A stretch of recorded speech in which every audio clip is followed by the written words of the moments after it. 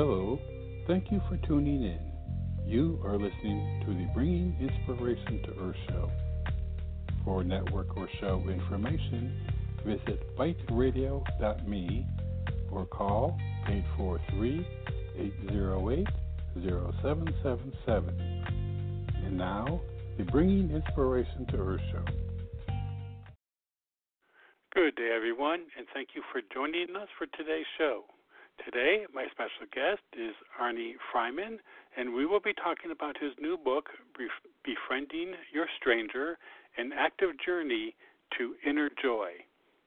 With self-help memoir, Befriending Your Stranger, comes a new way of thinking, an invitation to healing, and open spirituality through meditation and the deep work. Arnie uses personal anecdotes, poetic instruments, and thought-provoking exercises to guide readers toward ultimate happiness and the life change that so many of us are seeking. Arnie Freiman doesn't fit into just one box. His life work has led him to be an ordained religious leader, certified spiritual director, chaplain, poet, certified financial planner, founder of a post-religious center and a health and wellness consulting firm, and a key mover and shaker to the first acupuncture and naturopathic schools in the U.S. And Arnie is also a cancer survivor and father. For more information, you can visit his website, which is arniefreiman.com, and that's ARNIEFREIMAN.com. So with that, I'd like to welcome Arnie to the show. Good day, sir. Hi, good day to you. Thank you. Well, it's a pleasure, and your book is a joy to read with your life experiences in there, and the diversity with exercises and poems. I mean, there's just so much there. So, would you mind sharing with the listeners what was the seed inspiration for this book? How did the whole idea for this book come about? Oh boy. Well, I was awakened literally every night at about 3 a.m. until I got numerous headaches. And I said, boy, I've got to do something. So I got a pad of paper and put it next to the bed. And every single evening, poetry started flowing out.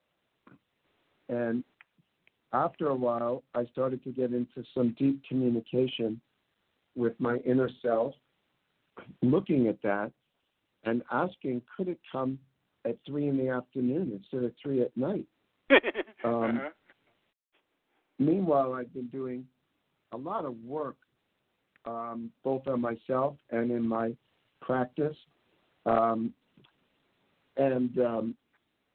Throughout the years of, I started the first acupuncture school, and then I started the first naturopathic college in California. And through the different things I was doing, stories evolved, and blending that with the poetry and the stories, and then looking at practices that we can do in our life to begin to make some shifts. So it all coalesced into this book, and so it's a rather unique book. I mean, I had no idea that I'd write a book.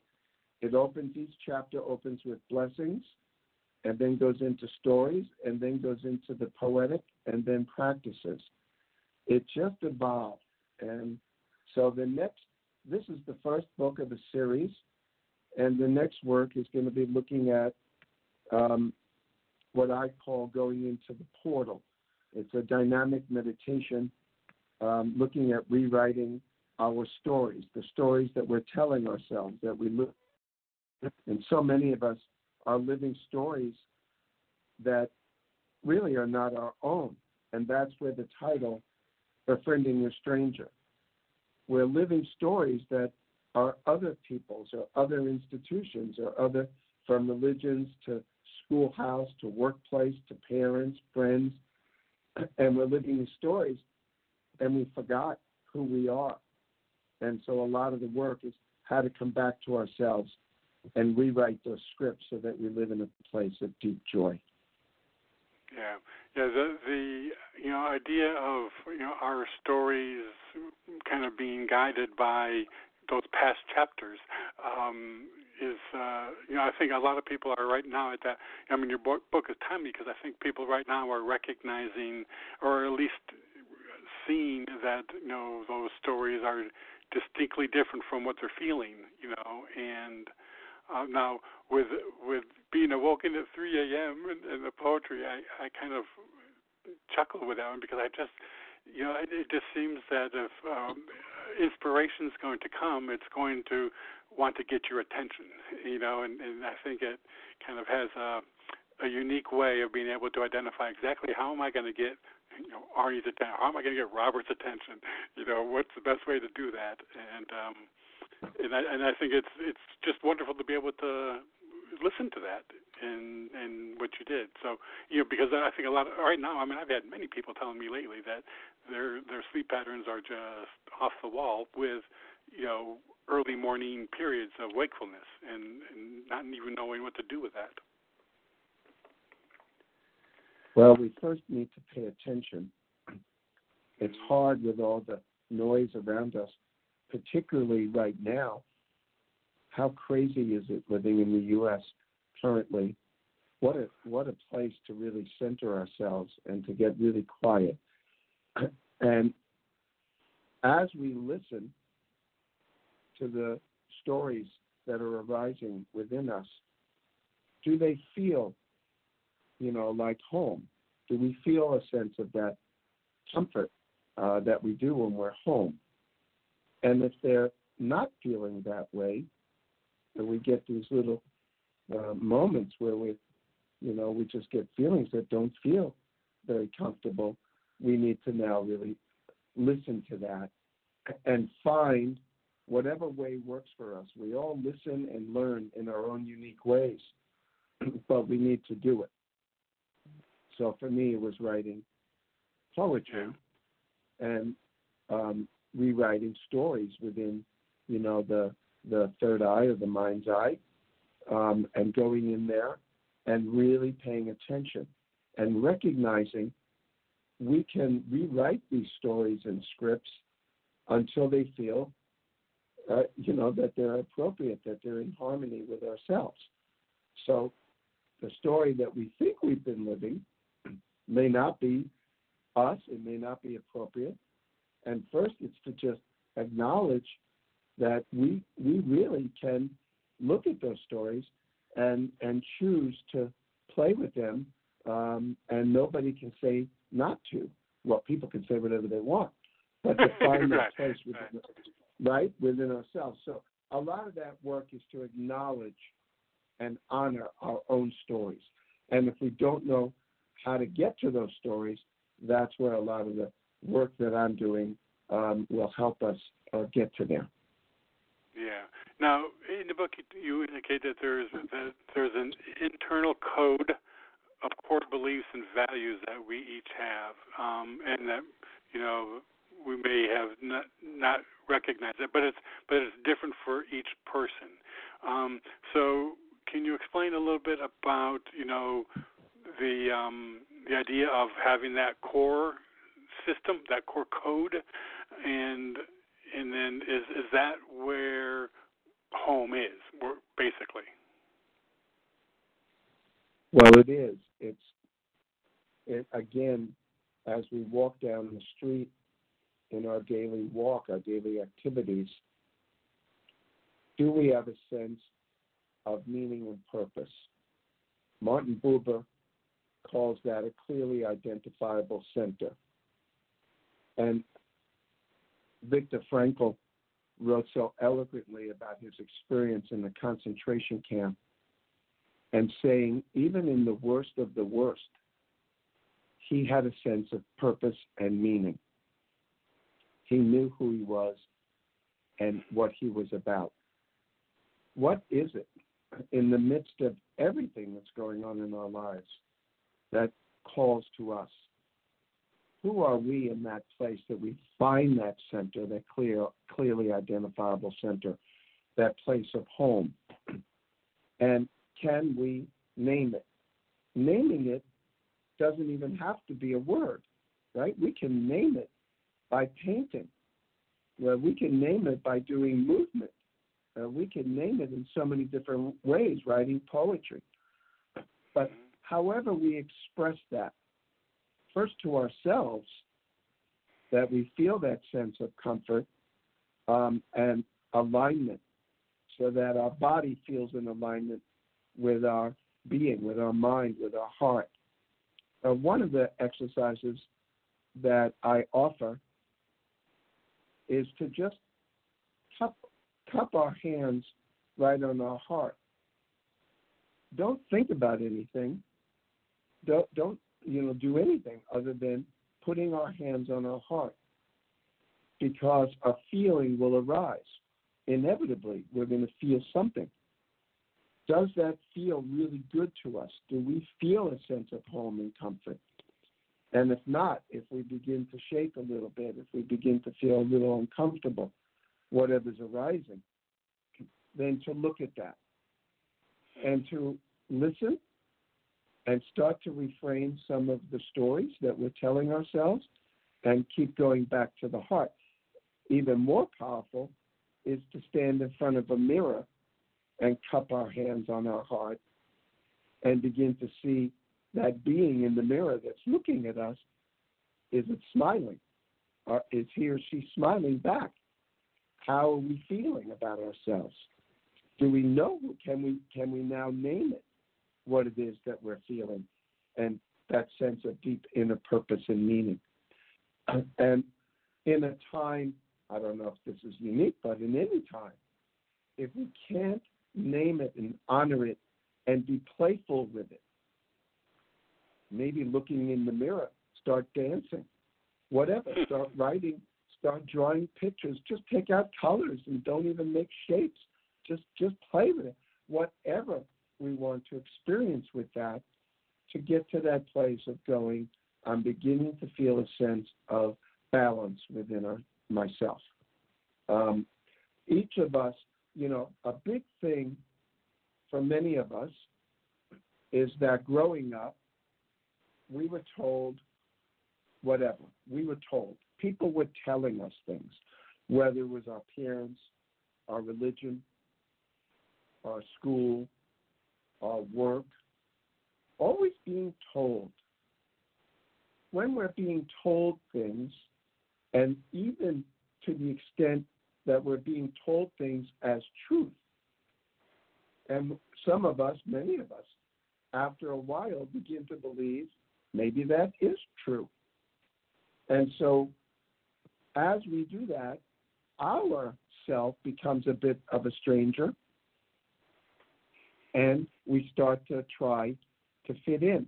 We're social beings. We like our tribe. We like to go out. We like to work. We like to go to school. We like all these things.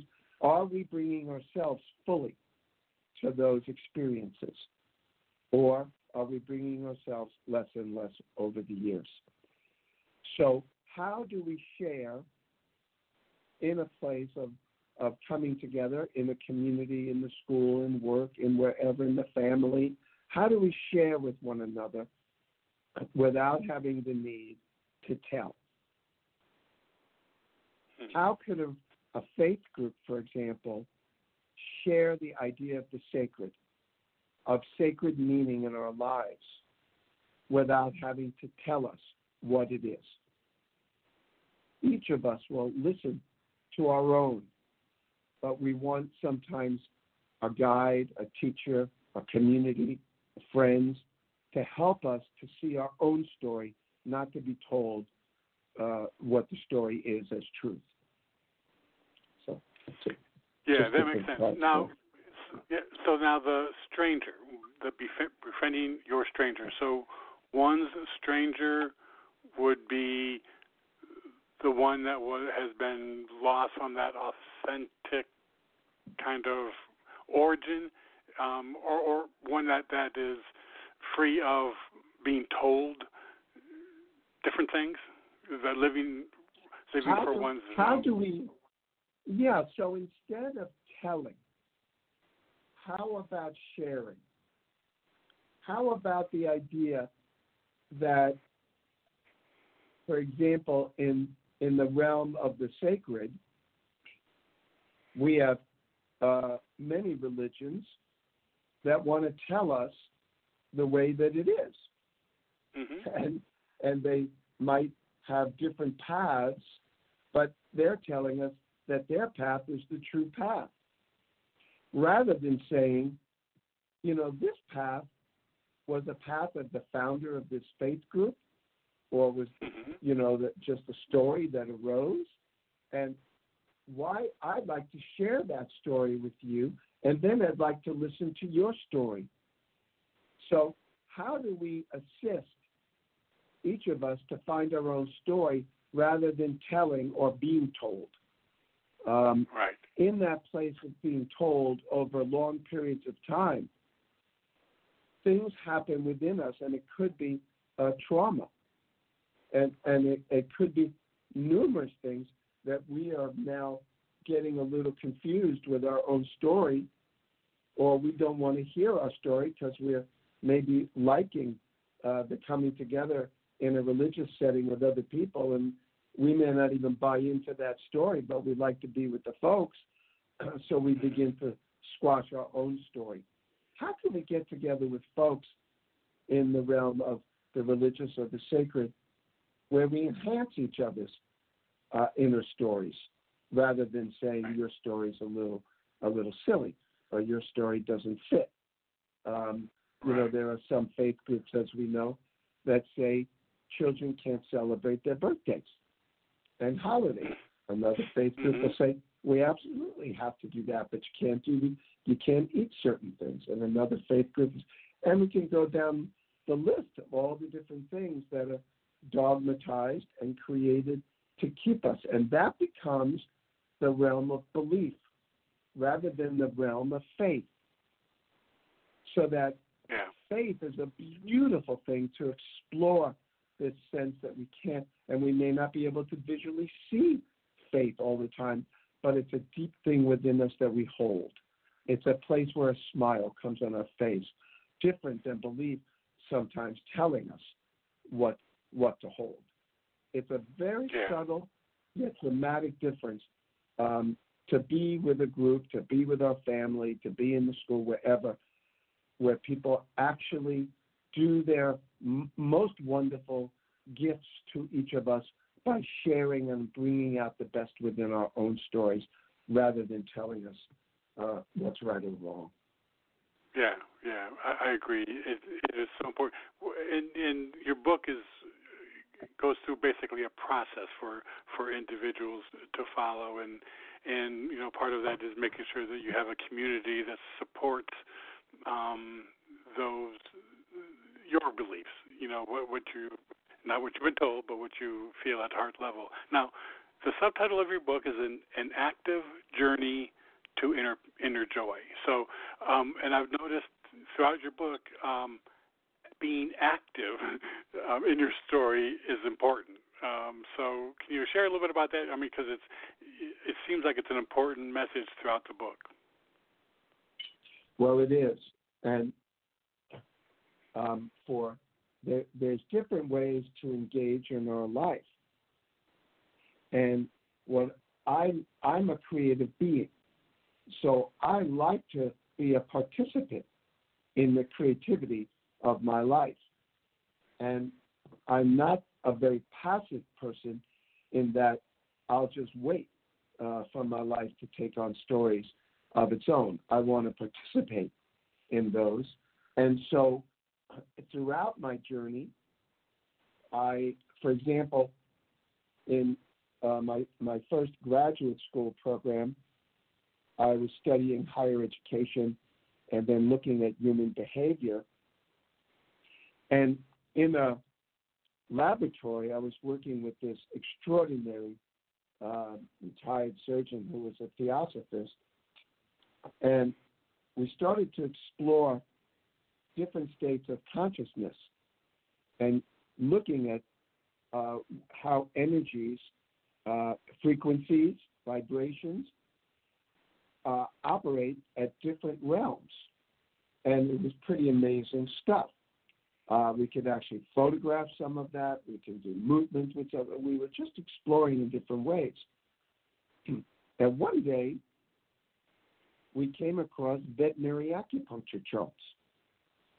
And acupuncture was, at the time, illegal in the U.S., and very little was known. And we started to experiment in different ways.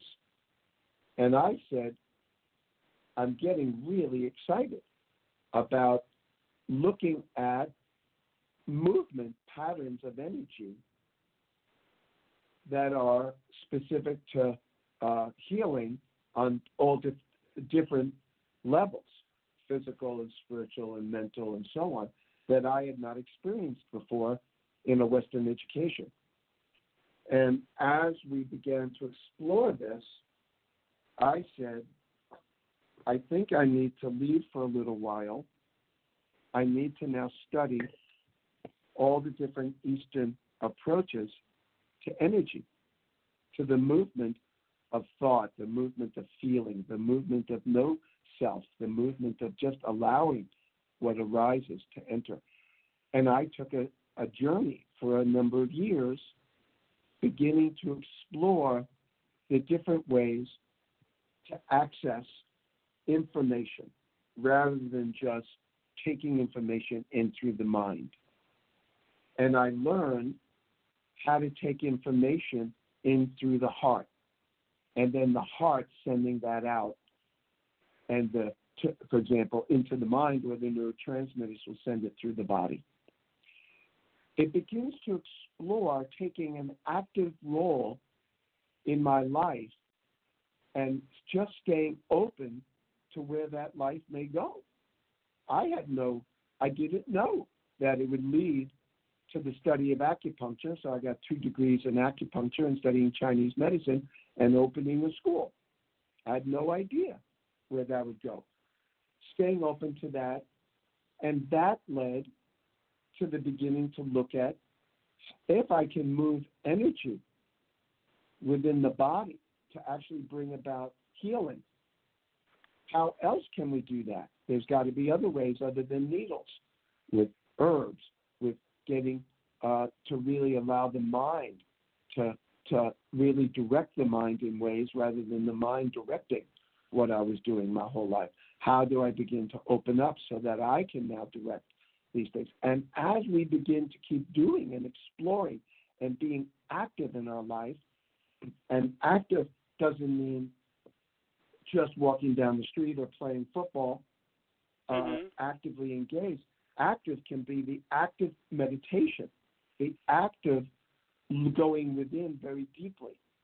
So I created a model that I've taken from other sources and experiences where I go into what I call the portal, and in that portal begin to take an active participation in this very meditative way of rewriting the scripts and going into these different places that I can now visualize within my being. And while there, starting to participate in that sort of heart-centered and mind-centered ways. So it just begins to get the sense that, in fact, as we now know today, we can clearly, if not control, at least participate in the way that we begin to live our lives, in the way that we talk to ourselves and journey with ourselves, and then, in fact, bring that out and offer that as a gift to others, rather than, again, telling to share that gift with other people. Yeah, I agree. And that approach is that exploration, that inner work that you do is, obviously the place that you need to start in order to be able to identify, what is internal versus what things that you feel at heart level are right or resonate, versus things that you've been told. Now, in the book, there's you go through basically a process you've titled the different. There are different qualities of the heart. There are 8 qualities of the heart. So can you maybe give us an idea on how that came about? Again, Yes. this is a process. So can you tell us about that?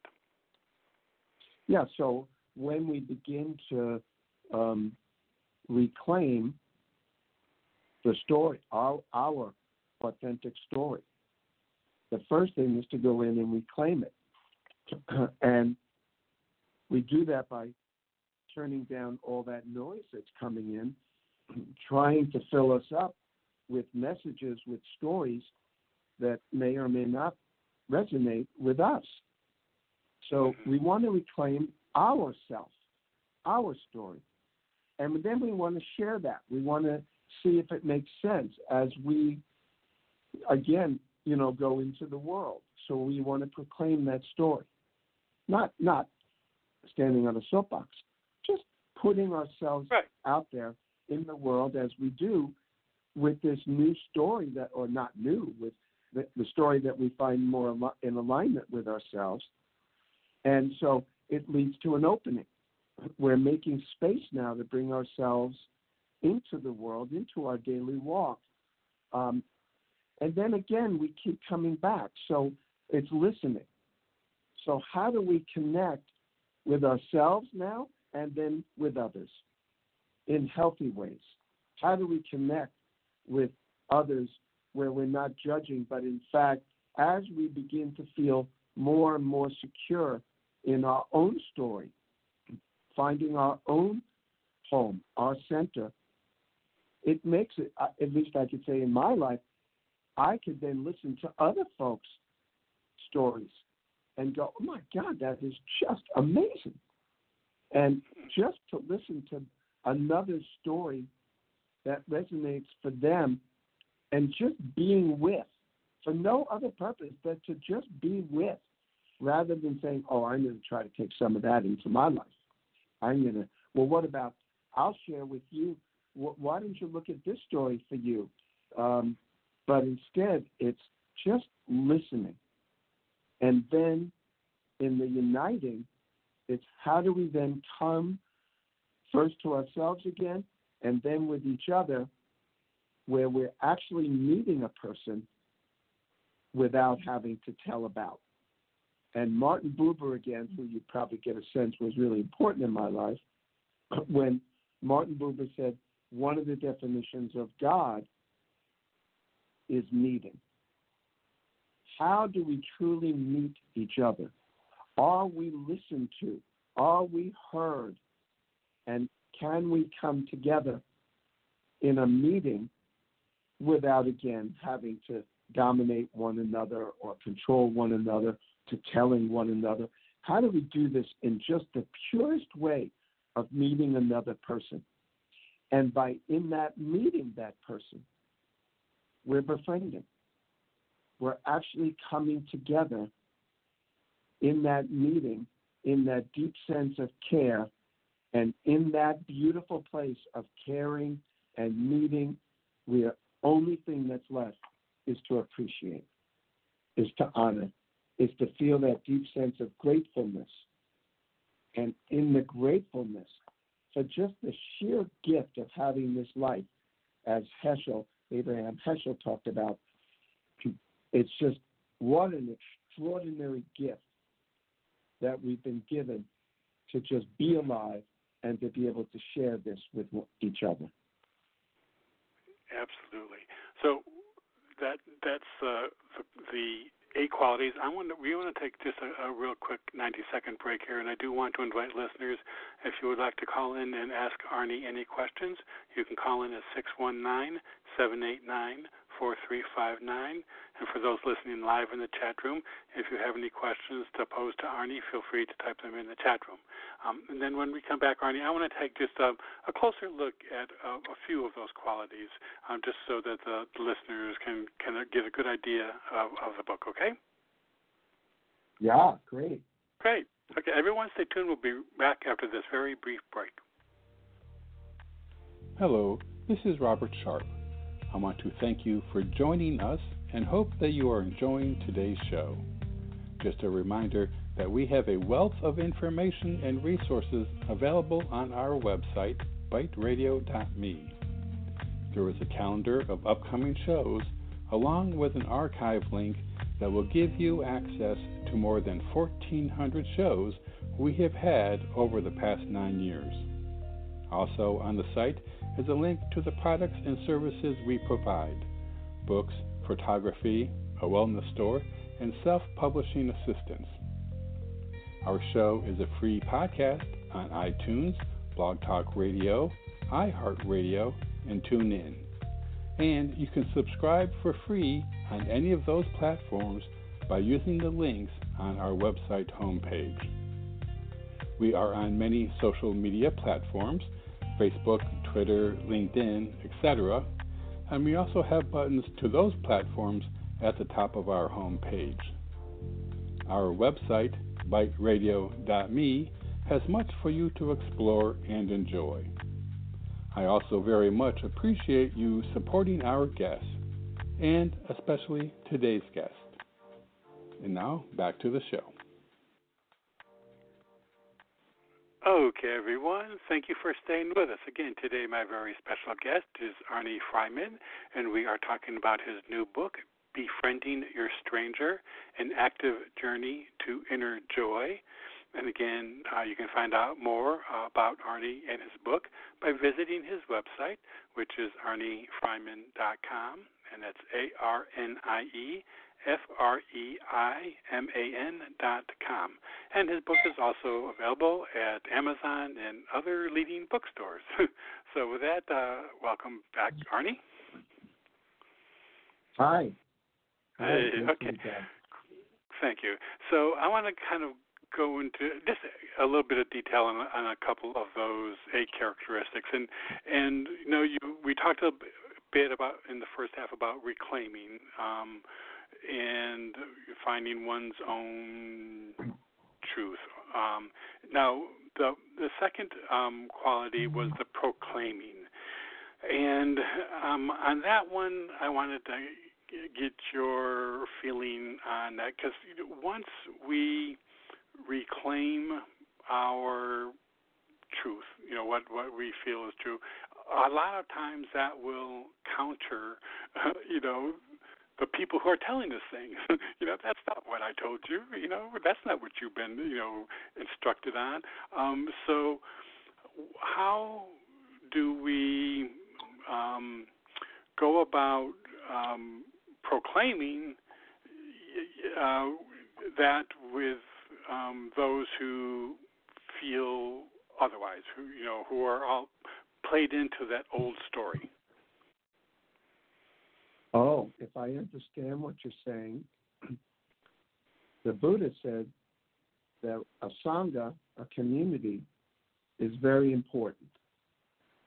But a sangha that is trying to tell us things and put things into our being that's not in alignment with our story, that's not supportive of our work, is not really a supportive community. And so one of the big things that we learn is discernment. How do we discern that our friends, family, and so on are truly wanting to support our journey and open to our supporting their journey without telling about, without controlling? It's a very important piece. Matter of fact, if I may, one of my poems, which, as you gather, I like poetry. Yeah, you have some wonderful poems, by the way. I really got an appreciation of poetry. I like the rhythm of the words, and I like using fewer words. Let me read this one. Into the yes, it feels strange, as though I've been taken hostage into another land, with smiles and chatting going on all around. Where am I? And who asked for this? It's hard for me to hide.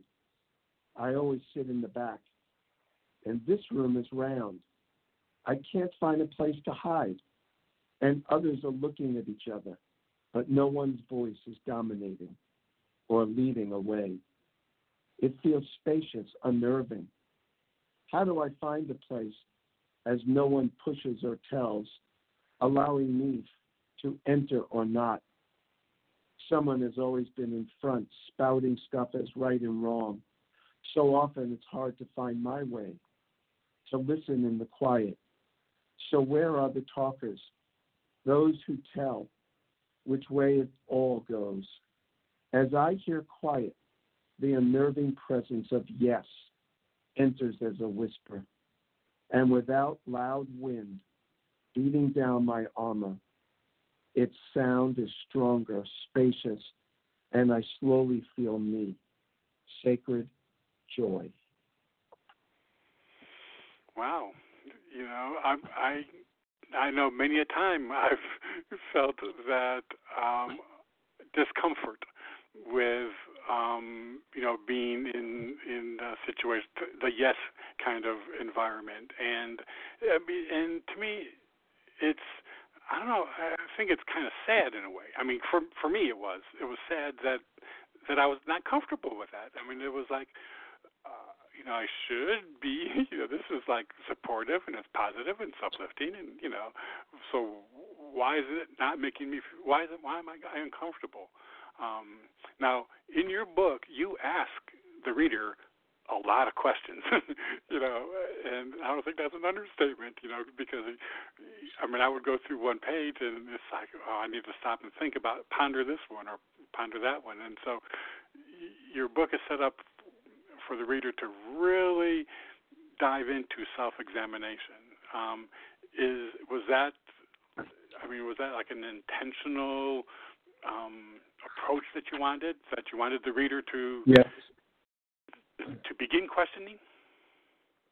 Yes, very much so. It came from when I did a workshop and I asked for feedback, after a few days.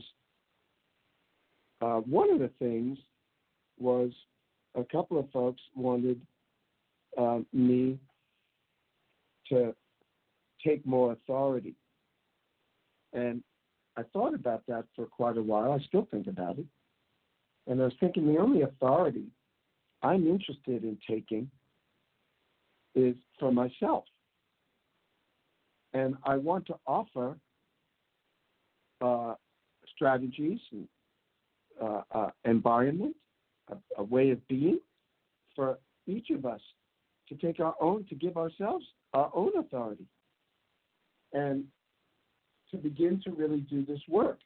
Gurdjieff, the wild, crazy Armenian philosopher, said that we're machines. And at any moment, we can become human, and that takes work. Buddha used the word practice. It's the same. We have to do something. Or, if, like some of the existential writers and playwrights, Beckett wrote a play where one of the concerns was sitting in the corner, waiting. And we could wait forever. So how do we actively engage in our journey?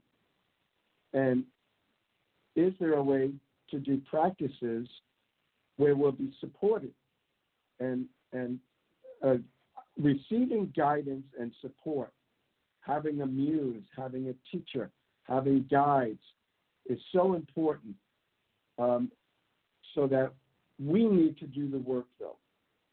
And that's why I did. I added practices. I wasn't going to do practices until the next book.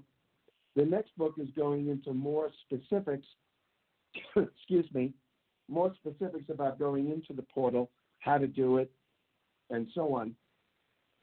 But we were very clear that wanted to do practices in this book so people can begin or enhance their own personal practice. And I'm always here if people would like to ask questions or be guided along that journey. Yeah.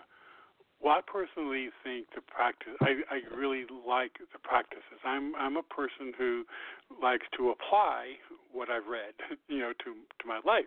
I mean, especially if it's with the hope of making it more peaceful, happier, joyful, and but sometimes it's hard for me to be able to translate knowledge into practice, and what I like about yours is you suggest practices, but people can modify them to their needs. But at least it can get the thought processes going as to what to try. Well, that's right, and there's a number of different practices throughout the book that we can go to, and by just doing some of these, or even just play with one, that may lead to your creating your own practices that, again, work it for you, that open those portals within yourself. That's really the gift. And we want to gift ourselves. Today, so many people, if you say to someone, well, let's, I'd really like to have dinner with you, or let's have lunch, or let's, get together and just have a good time. It feels like a pat answer today is, I would love to, but I'm so busy. Mm-hmm. I'm so busy. We need to take time. And the time that we want to gift ourselves is to allow moments of Shabbat, of a Sabbath time, moving from ordinary time, which is that daily thing that we do, whether it's work, school, family, that we do. And just give ourselves, even if it's 3 minutes, a few times a day, or longer when we can take, and I can talk, for me, it's taking very long walks every day. But we want to be able to gift ourselves liminal time. Moving from the linear sense of time where we're toiling, where we're working, where we're studying, where we're doing these things, to a time which is almost floating. It's a time where we're spacious and where we can go into these portals within ourselves and just be receiving and bringing these in. And the different practices that are in the book or that we may offer ourselves are wonderful ways to go into these liminal time and space and how to, again, get into that reflective mode. And we have to see this, it'd be wonderful to see this as a gift that we give to ourselves every day. And again, one of the greatest gifts from Abraham Joshua Heschel said, he wrote one of the most extraordinary books. It's just he's written great books, but his shortest book is just called The Sabbath or Shabbat. Mm-hmm. I barely can read that little book without crying. Wow. And the cries are just the place of gifting that moment of ordinary time, thanking ordinary time for what I do during the week or even in that day, and saying, I'm putting you on the side for a little while. You go sit in the other room. Now I'm taking this very special time where I get to communicate with the deeper self, with that sacred being, and to really do that in a place where we even allow ourselves, whether it's just great laughter or tears and whatever arises within us, that we just allow it to continue rather than stopping it because we're so busy and we have to go back to whatever it is. Just even, so I'll tell you, it was an amazing gift to myself.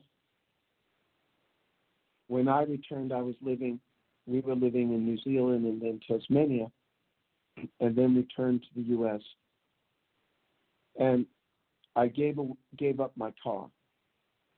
I realized the car, although it got me to where I needed to go, it really got in the way because I'm dealing with the traffic. I'm dealing with watching people around me, whether it's pedestrians or bicyclists, whatever, the lights, the stop signs, everything. I couldn't get moments of that reflective time I was longing for.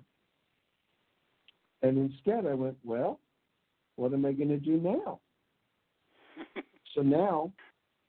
So today, for example, I had to get to Home Depot, and then I needed to go to the natural food store. So I walked to Home Depot, and then I walked from Home Depot to the store, and then I walked home. And that was, I guess, around, 4 miles or so. Every day I seem to walk 7 or 8 or so miles. Now, what's accomplishing there? When I walk, I'm in a very deep place within myself. My walking is a very powerful meditation for me. My body is feeling great walking. It's good for my heart. It's good for my cardiovascular system. It's good for my endocrine system if I ate some sugar, which I try not to do much of. It's good for my inner realm to explore things that I couldn't do in the car. And I drift. I allow my being to go off. And that's probably one of the greatest practices that I see as a gift that I've given to myself. And I do this daily. And the best way that I've now done it is I don't own a car. So I have to walk a lot. And if it's too far... You created the situation, yeah. I've created the situation. And if I'm going to the airport or someplace further, then I'll deal with what I need to do, take a Lyft or Uber. Right. But I chose to live in an environment where I can walk to about 90% of the things I want to do, from the arts to, right, including fine art and theater and music, to getting to healthy restaurants and the markets and things I need to do and choose to do. I do most of it on my feet. And it's not just walking, oh my God, I got to get there, I've only had 5 minutes. I don't do that. If I only have 5 minutes, it might be 10, because that's my time to go off and do my practice. And what I happen to do, if something enters in that I have to do something about, I stop and I start writing poetry, or I write whatever's arising in me, and then I'll come back later and review it. So how do we give ourselves those interesting moments in our life? How do we take a Sabbath moment, a Sabbath day, a Sabbath longer than a day, a week, a month, whatever? How do we fit these within our lives so that we're reframing the story of the day, of the way that we do these daily walks?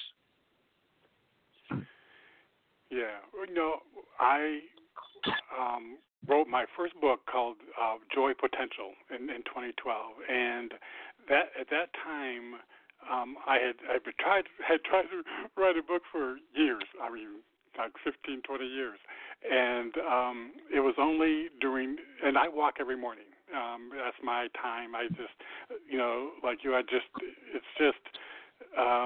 I really get balanced, and when the idea for the book came, I was on a walk. I thought, oh my God, I need to get back and write it down.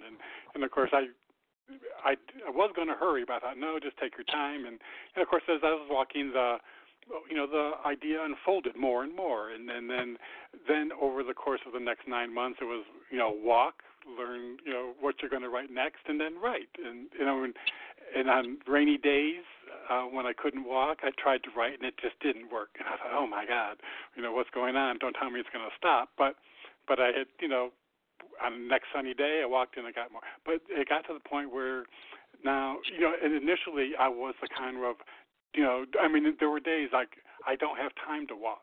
I need to get this done and that done, and then and there were a couple of days in the beginning of the process that happened, and that won out. But then as the day wore on, I recognized that I wasn't as productive as I was on the days I took that time.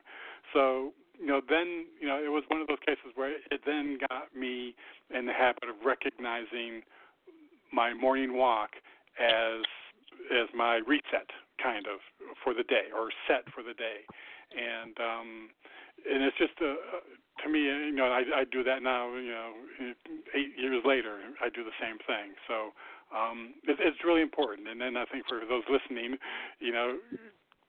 go for a walk, and force yourself to do that, and it does allow you the opportunity for your mind to be introspective. You don't have to pay attention to lights and signs and pedestrians and all that kind of thing. You just have to kind of look at what's the next step ahead of you.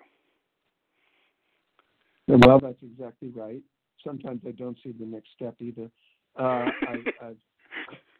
definitely wandered off at times. Of course, I like getting lost, and so it's sometimes I realize getting lost is really going to somewhere I really wanted to go. I just didn't know I wanted to get there. But I can't think of anything more wonderful that I've offered myself than walking. And I do it around the world. I do it wherever I love walking. So what a wonderful offering to give ourselves. It is. And now with there was one more of the qualities of the heart that I wanted to touch on. And again, there are 8 qualities. People listening, we can go ahead and you can get the book and go through the details. But the one that I really wanted to make sure we talked about too before the end of the show was the opening. And in that one, talks about to kind of re-encounter the world as if you were a child. Kind of go back and look at what you experienced as a child and how things have changed. And to me, that was that one took me a little while to get into the flow of that, because I wasn't used to, kind of going back and, recounting childhood perspective. But it seems like that's an important piece to really get in touch with the heart. Is it not? Oh, yeah, it sure is. And I changed the chapter entirely because it was a different word. And a couple of my mentors said to me, we don't so much see that word, Arnie. With you, we see you invite people in, you open to people. And I went, oh my God, open. It is about opening. And we need to be in a place, well, if we choose to be in a place that is spacious, are we open to actually meet ourselves, to meet the other, to gift that to ourselves? Or are we closed and we think that we're available? There's a big difference. And when I feel that sense of meeting the thou, meeting myself, meeting the other, I then recognize I need to therefore be open and spacious. And so it's a really powerful piece because so many of us tell ourselves or believe that we're open, and then we catch ourselves on stuff that we find out, again, we're holding some possible belief, something that we actually think is real, when in fact it's getting in the way of a transition. And an example could be a book. William Bridges wrote this wonderful book on the way of transition. And he talks about many of us see in the distance some place, whether it's in our mind or in our heart or a physical place, that we would like to transition to. And we might even take steps toward that. And then there's this void, this dark, murky place. And we step into that place and we get really uncomfortable and we fall back. Yeah. And so many times you'll hear someone will say, well, it's the devil I know. I'd rather stick with this because at least I know it. I'm saying, in the not knowing, are we open to wonder? Just the whole idea. Rather than the fear, think about it as wonder. And wonder is such an extraordinary, to me, I just say, oh my Lord, I love wonder. And to just allow that wonder to go throughout the pores, to play and tickle us in our being, and to have such a good time that we begin to say, getting lost actually can be quite an adventure. I'm open to getting lost. I'm open to playing with this wonder. And not knowing is a really, what a great place that is. We think we have to know all the time. It could be a burden. So sometimes I love, for me actually now, it's many times, not knowing is a whole lot more refreshing than knowing. Yeah, so, I agree. Now, for me, when I drive, I have never met a U-turn I didn't like. Adjusting direction. That's right. I embrace it. Rather than some people I know who ride with me don't like it, but it's like, hey, that's okay. Well, just change of direction. What's the big deal? That's right. That's all right. Yeah. So I'm going to read one.